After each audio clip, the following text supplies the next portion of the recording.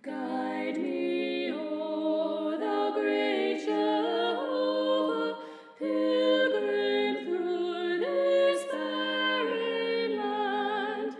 I am weak, but thou art mighty. Hold me with thy powerful hand. Bread of heaven, feed me now and evermore. Feed me now and evermore. Hello and welcome to Tea Time Theology. I'm Ivy Swinsky. Today's guest is the canon Michael Horvat, and we will be talking about living in covenant. Michael, thank you so much for being with us today. Thanks for having me. Absolutely. So let's start with your Bible quote and see where we go from there.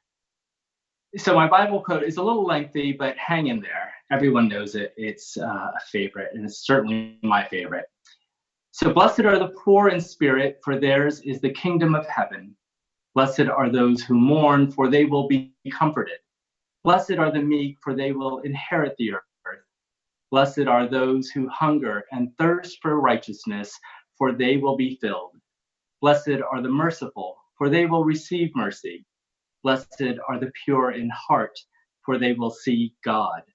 Blessed are the peacemakers, for they will be called children of God. Blessed are those who are persecuted for righteousness' sake, for theirs is the kingdom of heaven. Matthew chapter 5, verses 3 through 10.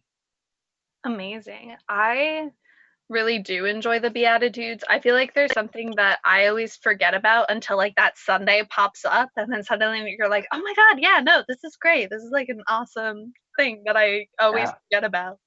So there's like some flashier ones that get the attention instead. Yeah. But it's so wonderful. So my secular quote is the song Everywhere. So it's a nice like early 2000s throwback. And the lyrics are, "'Cause you're everywhere to me, and when I close my eyes, it's you I see. You're everything I know, and that makes me believe I'm not alone." And good. I love that this song is just like a fun jam out song, but I felt like those lyrics really were part of what we're talking about here today, and this idea of living in a covenant with God, and what does that mean to us, and how do we do that? Yeah, that is a wonderful song, and I'm excited about the topic. Yeah, definitely. So let's dive right in. So what is a covenant? What does that mean to you when I use that word? The first thing that comes to mind is relationship. It is, for me, a covenant is something that guides our relationship or relationships. So it can be between me and you. It can be between me and God. It can be between, all worshipers and God. So it's something that we establish as a base level. And we're not saying that we're meeting those base level promises all the time, but that we're aspiring to meet them. We're doing our best to get there. So if I'm talking about my covenant with God, or I'm talking about my relationship with God and what I understand God is asking me to do and to be in this world.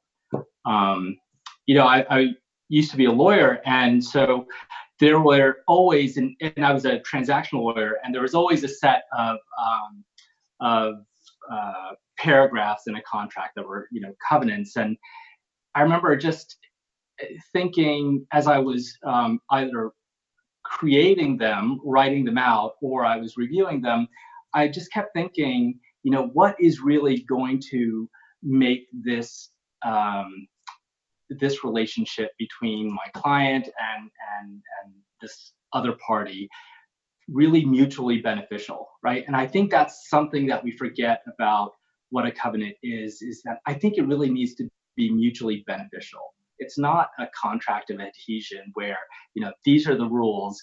If you don't stick by them, that's it. There's always room to figure out new ways of being. I think, in a covenant. And so it's both a set of guidelines that lay a framework, but it's also a very flexible framework, right? That should allow for some growth and for some reflection into our relationship. I love that. The two examples that came into my mind with covenant are, I don't know if in like your life and work you do a lot of like group trainings, and I feel like you always start them with those group norms, which I personally find so tedious. Like, I understand conceptually why they're so important, but I'm like, yeah, we know not to be mean to each other. We're all at the same conference. Like, we're kind of like base level at the same level. And a lot of times they call them either group norms or like the group's covenant.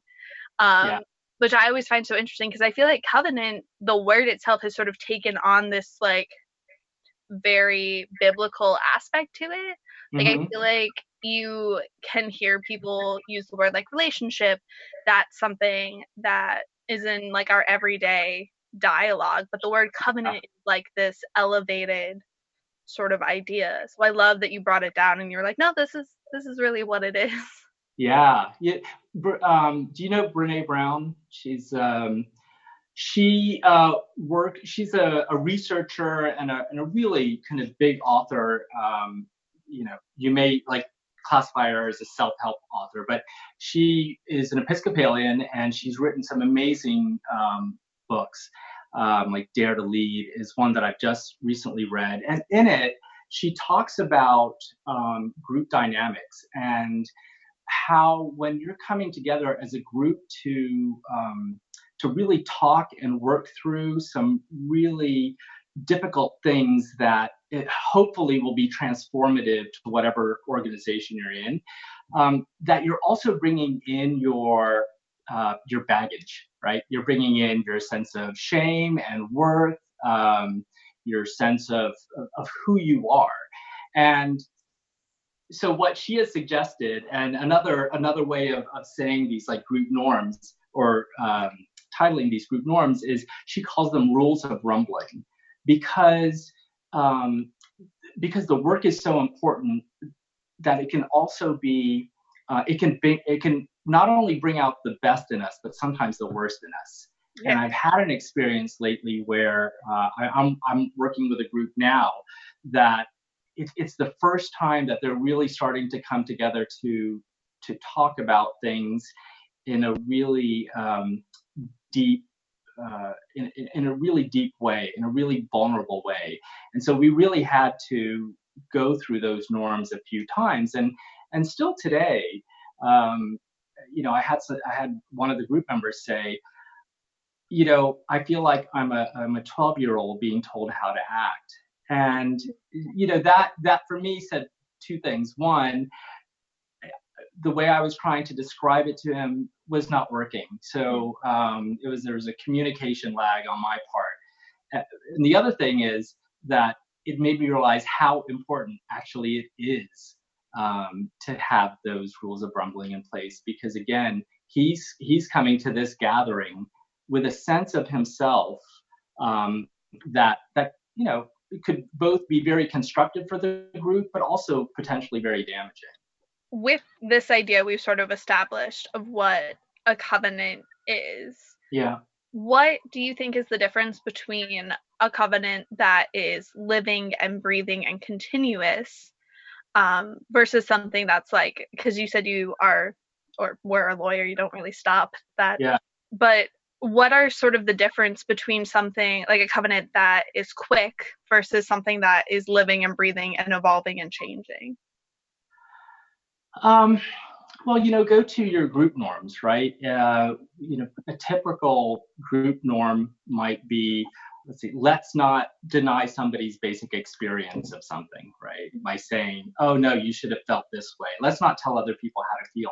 Well, that could mean a lot of things, right? That could be verbally telling somebody, hey, you really shouldn't feel like that, or you view that the wrong way, and blah, blah, blah. But it can also mean body language, like if you're turning away from somebody, if you're not able to look at them in the eye, if you're rolling your eyes. So, that's something where there's kind of a base norm, but what's captured in that norm. And also, so if I'm talking about my covenant of being in relationship with my congregation, right? Mm-hmm. That means that they can expect me to act in certain ways, or to strive to act in certain ways, but that there's also room to allow me to be human in the event that I'm just having an off day, or if I flub something up in the liturgy, or if I didn't know that somebody had a pastoral need because I wasn't made aware of it, and now they're angry at me. Some of these things are just part and parcel of being human, and a covenant, as I understand it, says, listen, these are what we're trying to achieve, but let's give each other a sense of grace and a sense of mercy and a sense of compassion to allow us to kind of live into these covenantal norms and covenantal promises. So that, that to me is probably how I think of a covenant as being organic, is that it's less looking at the four corners of the document and saying, this is, well, you didn't do this. It's being able to say, you didn't do this, but you know what? Life is life, and shit happens, and so we need to kind of allow for that in good ways. We don't need to be enablers, certainly, but we can certainly model out for each other what it means to have a sense of grace and to have a sense of mercy and compassion. How do you think we live by that moral code? I may be jumping to like a second question here without acknowledging what that first sort of covenant we'll go back. Yeah. What covenant do you think we have with God as people? The big question.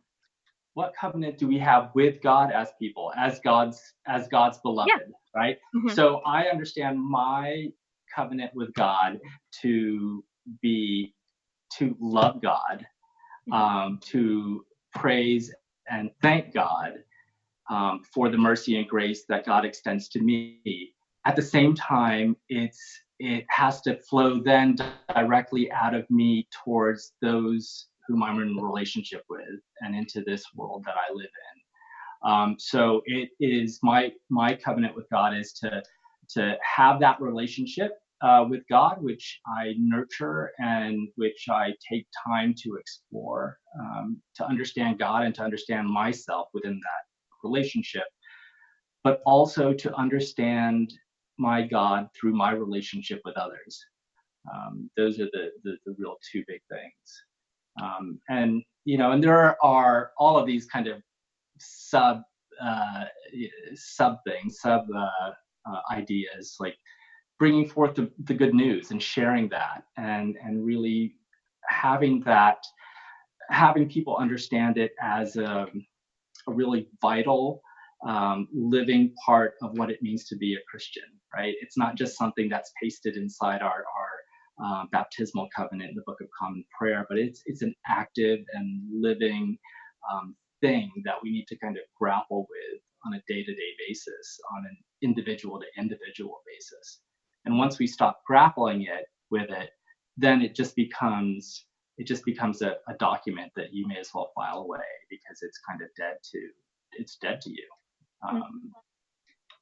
So I love the baptismal covenant. I think it's like this beautiful poetic sort of idea that we all live by, but I love what it ends with you are marked as Christ's own forever.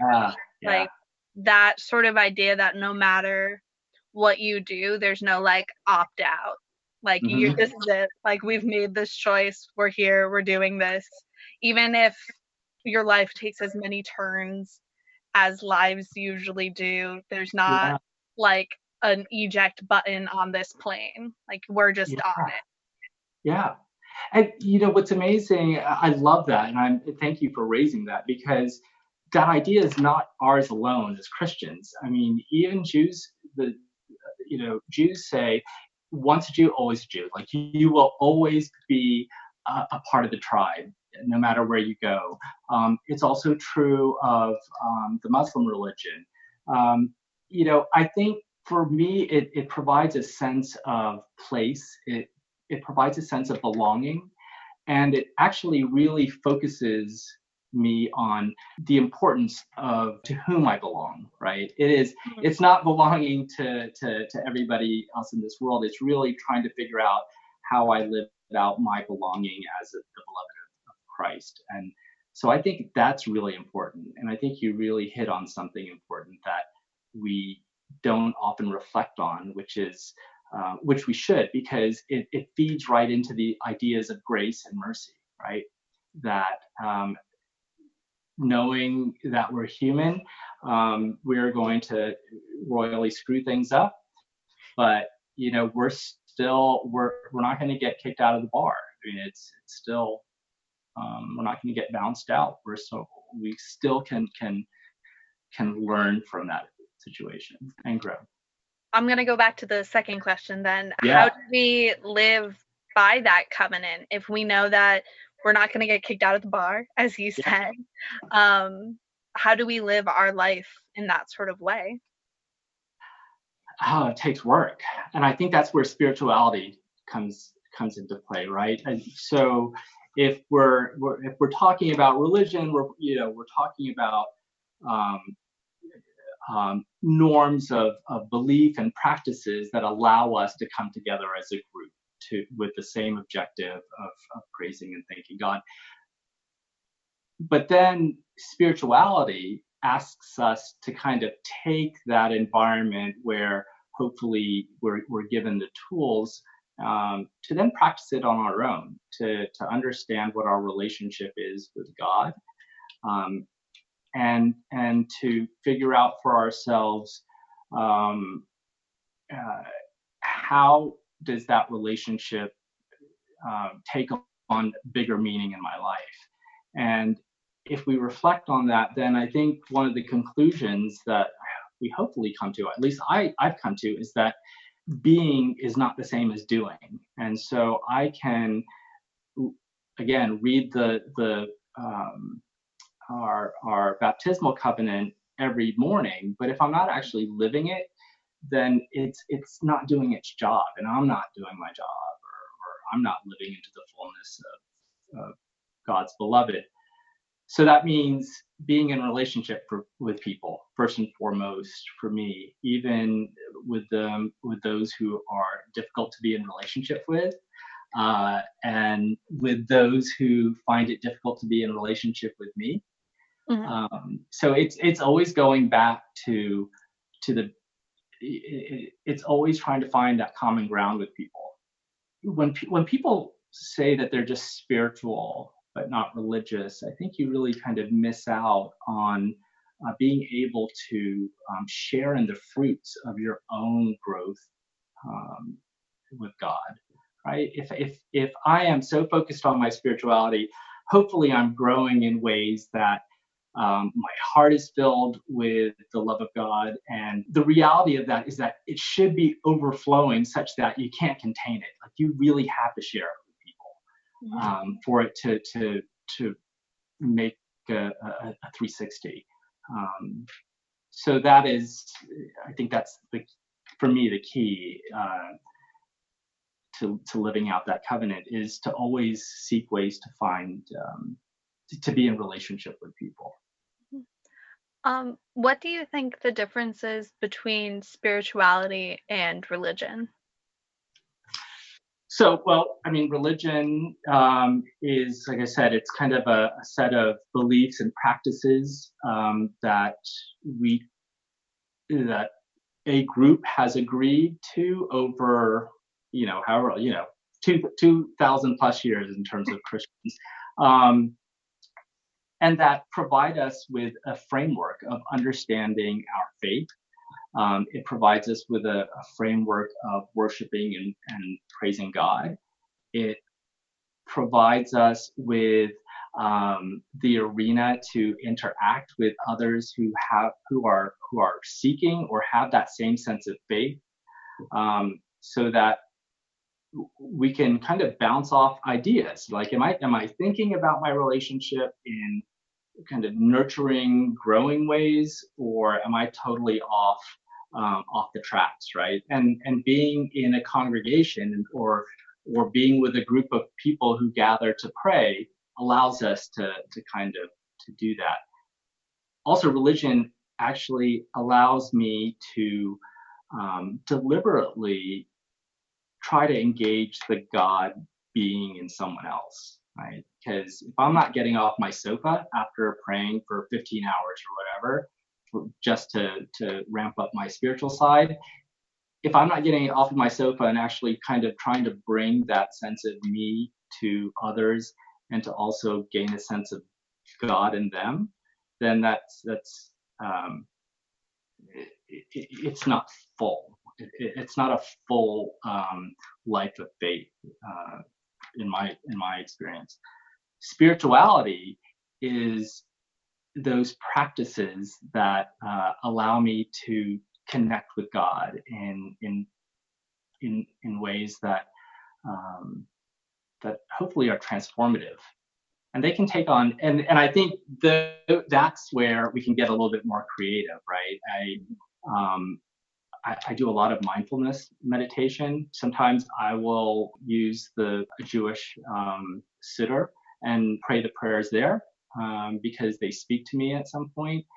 And I think that a lot of folks do that. I mean, that's why syncretism was just so prevalent, right? So when the colonists came to Mexico, if you look at their Roman Catholic religion, it is just imbued with local spirituality that existed before the Roman Catholics arrived. And some of that has kind of taken on the Roman Catholicism and added its own flavor into it.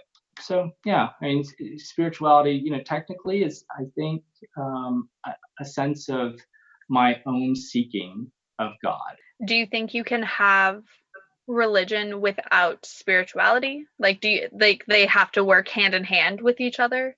I think so. I am loath to look into the hearts of people when they come to church on a Sunday, but that's kind of, they come in, they do their prayers, and they're gone, because I'm usually interested, and I'll say, so tell me about your spiritual life, tell me about your prayer life at home. But for some people, they come to church because it's where they find a sense of community, and it may not be their entry point into a full life of spiritual practice and being, but it allows them, for whatever reason, to have a community in which, whether they can articulate this or not, they're able to experience, hopefully, God in the numbers around them.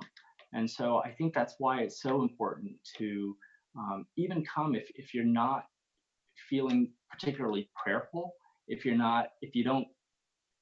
you're questioning your belief, if you have no sense of belief, come to the table, come to church, because it's a community, and we're first and foremost, I think, seeing God when we are able to be in community with one another.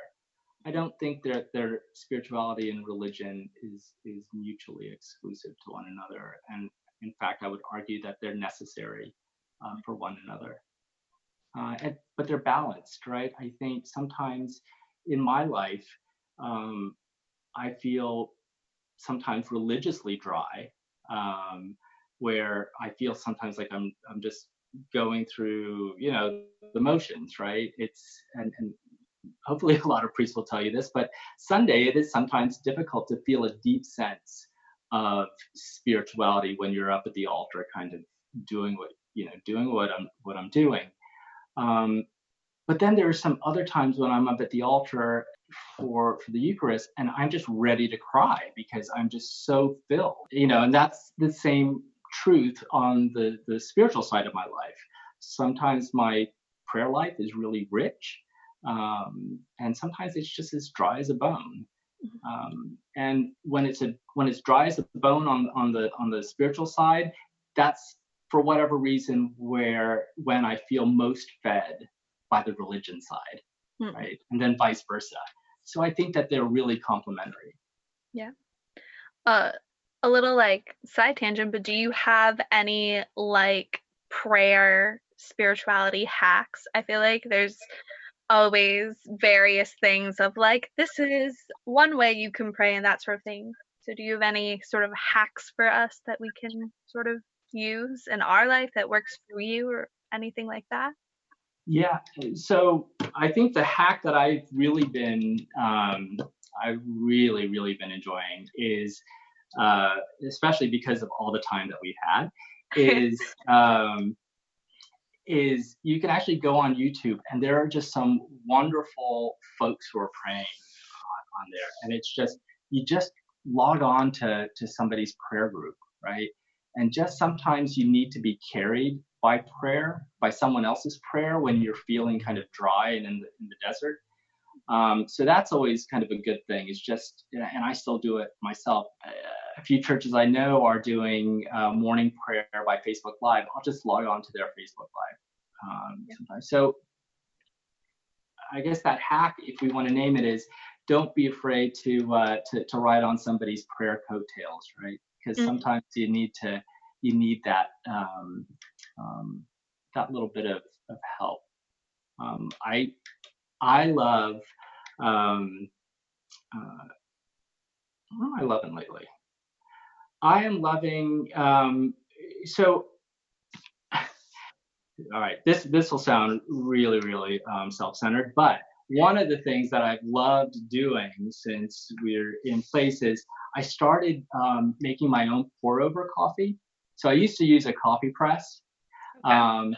So I got, super fancy. Like I got this Chemex coffee maker. I got this gooseneck kettle. And in the morning, from start to finish, it takes about 10, 12 minutes to make a cup of coffee. But it is so prayerful because I've got to wait for the water to boil. I've got to fold the filter that goes into this special doodad thing. And then I've got to temper the coffee carafe. Then I've got to grind the beans. And so the hack of finding prayer in the most simple and mundane things is a wonderful hack to nurture, because we're always doing mundane things, right? Yeah. I don't know anybody yet who has sustained a level of fabulosity that they're just like always doing these great things. So, doing it when you're cleaning the bathroom, folding your clothes, there's always time for prayer. Mm-hmm. It sounds like a lot of the activities you're saying are ones that are sort of repetitive and almost have a meditation sort of feel to them. There are a certain number of steps and you have to do them in order, but you don't really have to think about them. Yeah. So before I got really involved in church again after many years of being out, I practiced Zen Buddhism for many years. And the essence of that I took away from that practice is, again, what I've just said, it's the holy in the mundane. So sweeping your floors, the repetitive action of sweeping, it can be transcendent if you're in the mindset to receive that. So yeah, I totally agree. It's that repetitive, but it's also part of our Episcopal culture, right? Lex orandi, lex credendi, which is pray. Praying is believing. We have a Book of Common Prayer to allow us to pray the same prayers over and over again, because for whatever reason, and through whatever mechanism, God is breaking through in that, through either a sense of comfort or through a sense of belonging or space in this world. So there is something that's very it's very holy about repetition. Yeah, I personally really love our prayer book. I love that sort of repetition. I was very involved in my church growing up, and like was there 3 days a week on like a low week. So I was just always in that sort of idea. And when I went to college, I like didn't really go to any sort of churches just because like I was working on Sundays or I had something else happening. But what I loved, I went to school in New York, was I could walk into almost any church in New York, any Episcopal church, and the service would be the same as what it would be at home. It would be the same sort of system. Yeah. And I find something very comforting in them. I have a lot of other friends who don't like that kind of repetition, and they want every church service to be different. But I think that there's something very like comfort food like about our prayer book. And it's one of my favorite things about the Episcopal Church, and sort of like one of our legs that we stand on. Yeah, definitely. You know, and I think we also can see the downside of that right now in what we're going through, because there are a lot of people for whom, a regular income was very, the regularity of an income, the regularity of food. And now there are all these people who are just kind of upended. So their sense of peace, of well-being, it's not there. And so how do we muster up our own sense of continuity and grace and well-being in ways that we can share with folks who are in those positions? And I think that's why so many people are starting to show up on our virtual services, right? Because we've got folks from not even in Rhode Island who show up on our virtual services, because there's that sense of everything else is so topsy-turvy in my life. Everything is kind of flipped over. But I suspect in their minds they're thinking, but God is still the same, and God still loves me, hopefully. And so that's something that's deep rooted. So. No, definitely. I have been going to church more consistently and to more churches since the whole social distancing thing, because my mom and I will do we'll watch one service, but we'll do like 3 sermons in a day. We'll be like, we'll just like go to and see what their sermon is. Oh yeah. And we're like church shopping. Not that either of us are going to change our churches, but it's like, they had a really cool viewpoint on that I wouldn't have gotten in my own church. And that's something I personally really love, is like churches working together. And like my aunt went to an ordination in North Carolina. We don't know anyone in North Carolina, but it was on Facebook, and it's like, why not show these people support? So I do think that is a very interesting sort of outcome of this. I think change is awesome. Experiencing change is awesome, and this is a perfect time to do it. And so I came up through the Diocese of New York, and I was in New York City for many years. And when I graduated from seminary, I was like, all right, so what would be something really exciting, right? And so I thought, because the two jobs that were available when I graduated in the diocese weren't very interesting to me. And so the canon to the ordinary of the Diocese of Texas came out to my seminary, and I was like, maybe I'll talk with her. She was interviewing students. And so we were talking about the diocese, and she was telling me, she was like, well, it's kind of low church, and everything that I had done in New York City was almost Anglo-Catholic, but it was pretty high church. And and so I had this perception that Texas was going to be like snake belly low church, right? But when I got out there, it was fairly low, but I just loved it, because it was such a new way of experiencing God and experiencing people's relationship. Like my whole time in the Northeast, it's kind of rare for people to talk about a relationship with Jesus in a kind of close, personal, meaningful way. You know, we tend to shroud it around like the Holy Spirit or the divine presence or something like. But you know, Southerners are very much into Jesus loves you. Do you have a personal relationship with Jesus? And it's a frankness that that I really appreciated and that really resonated with me. And so it changed my relationship with God. So those periods when you can experience change on your own terms, like nobody wants to experience change when they're forced to, right, in a really bad situation. Yeah. It's difficult.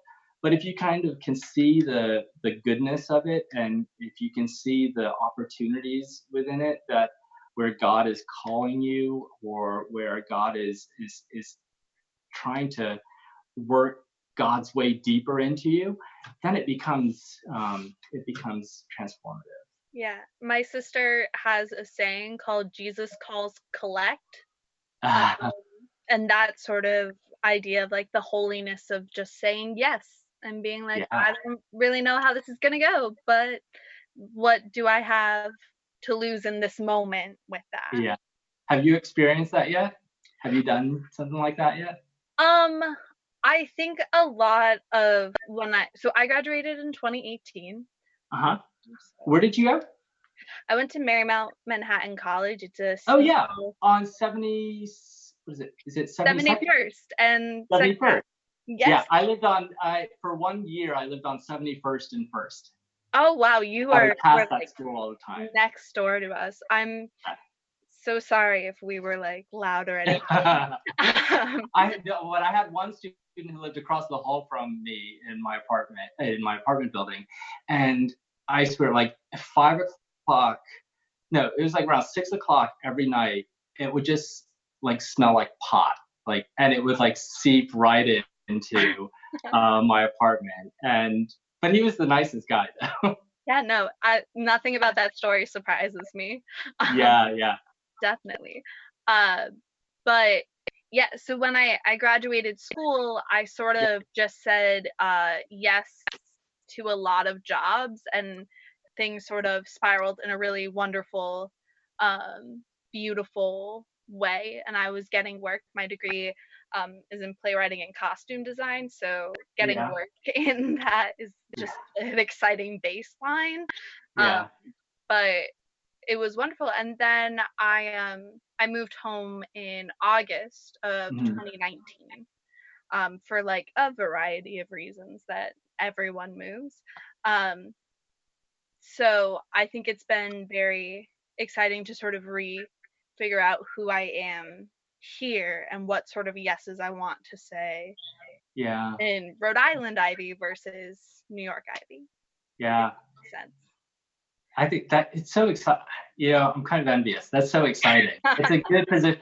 You know, I think that when you can be living in a state of curiosity, it really opens things up. And I think that's one of the things that I really try to work on with my congregation, is that, because, you know, being one of the 4 colonial churches, you know, we've got this like history that is a blessing and a burden. The usual answers are, well, we've done it this way for 300 years, or whatever. You know, just kind of asking questions, you know, so I'm curious, you know, what would this look like if we did this? Or I'm curious, why is that old piece of something sitting in the corner of the church? You know, and sometimes the answers are really interesting, but sometimes sometimes new ideas pop up.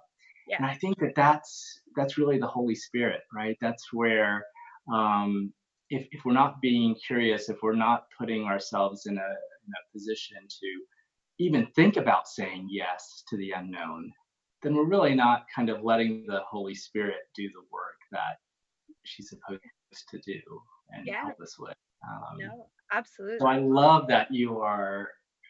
And look, you know, like I would not have, would you in your wildest dreams have thought that you were like kind of talking to, interviewing a crazy rector.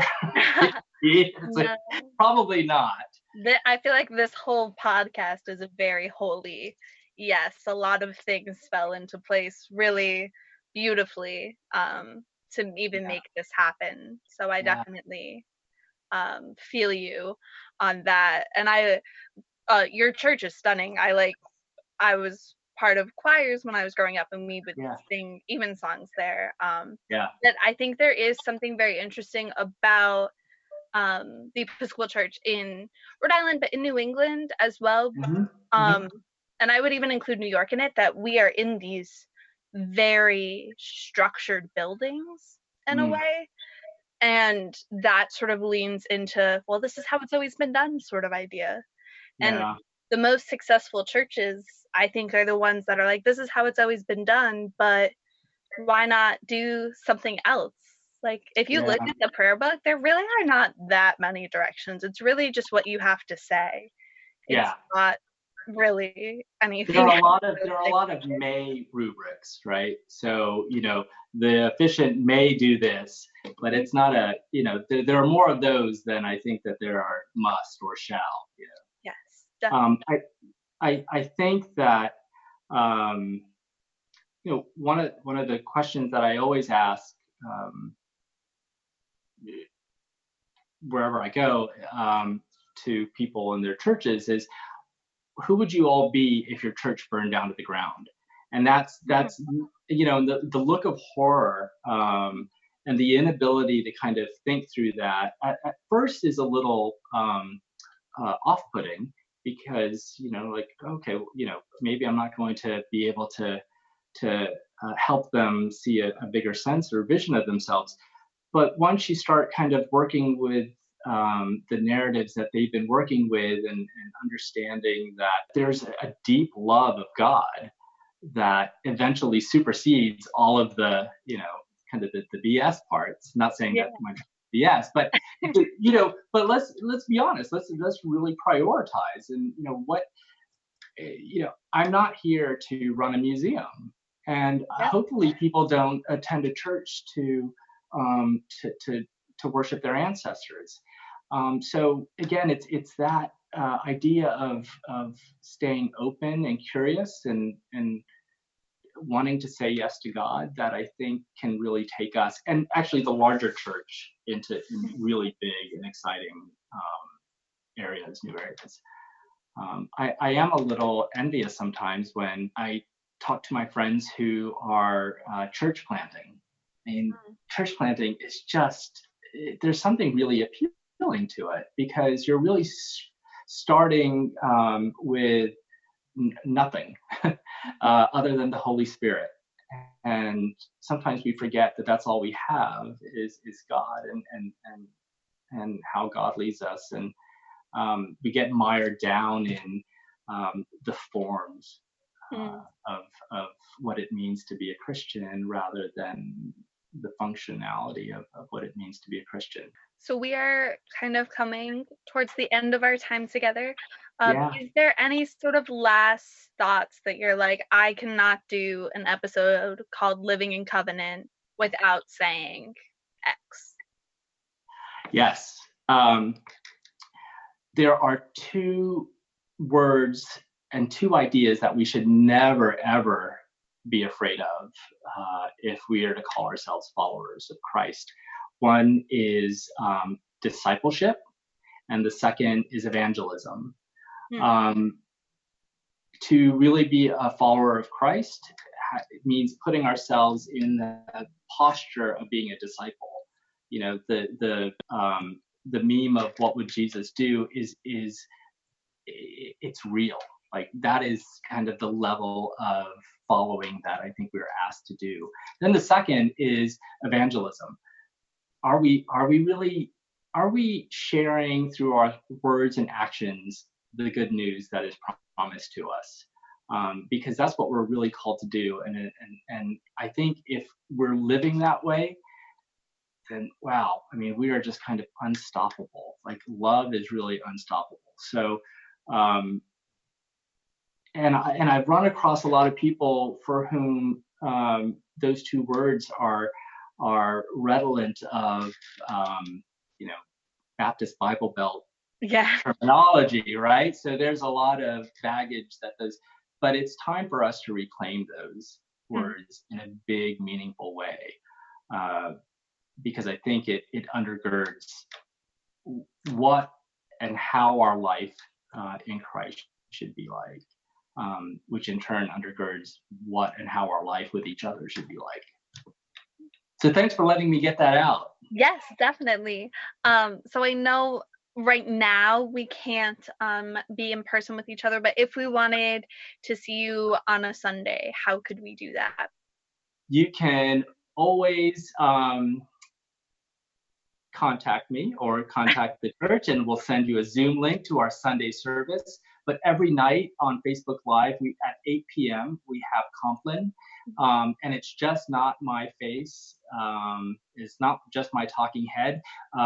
We have a lot of lay folks who are leading it as well. So that's something that I love. And they invite their friends, and then their friends invite their friends, and we get a lot of folks. So it's a lot of fun. Great. Those are the two ways. But now that we're thinking about this kind of phased reopening, we're hopefully also going to start streaming our services directly onto our webpage. That's to come. So it's a work in progress. Yeah. And what church are you at exactly? St. Michael's Episcopal Church in Bristol, Rhode Island. Wonderful. Well, thank you again so much for being with us tonight. Thank you, Ivy. I can't wait to meet you in person. We'll have a lot to chat about. Definitely. A lot of good New York stories. Yes, definitely. Thank you for listening to Tea Time Theology. We would like to thank our sponsor, the Episcopal Diocese of Rhode Island, and the Right Reverend Nicholas Knisely, as well as our guests today. You can follow us at Tea Time Theology on Twitter, Facebook, and Instagram. This season of Tea Time Theology is hosted and organized by Ivy Swinsky. Our music is mixed and performed by Mo Ray Akande. The podcast is recorded and edited by me, Taylor Wilkie. Open now the crystal fountain, whence the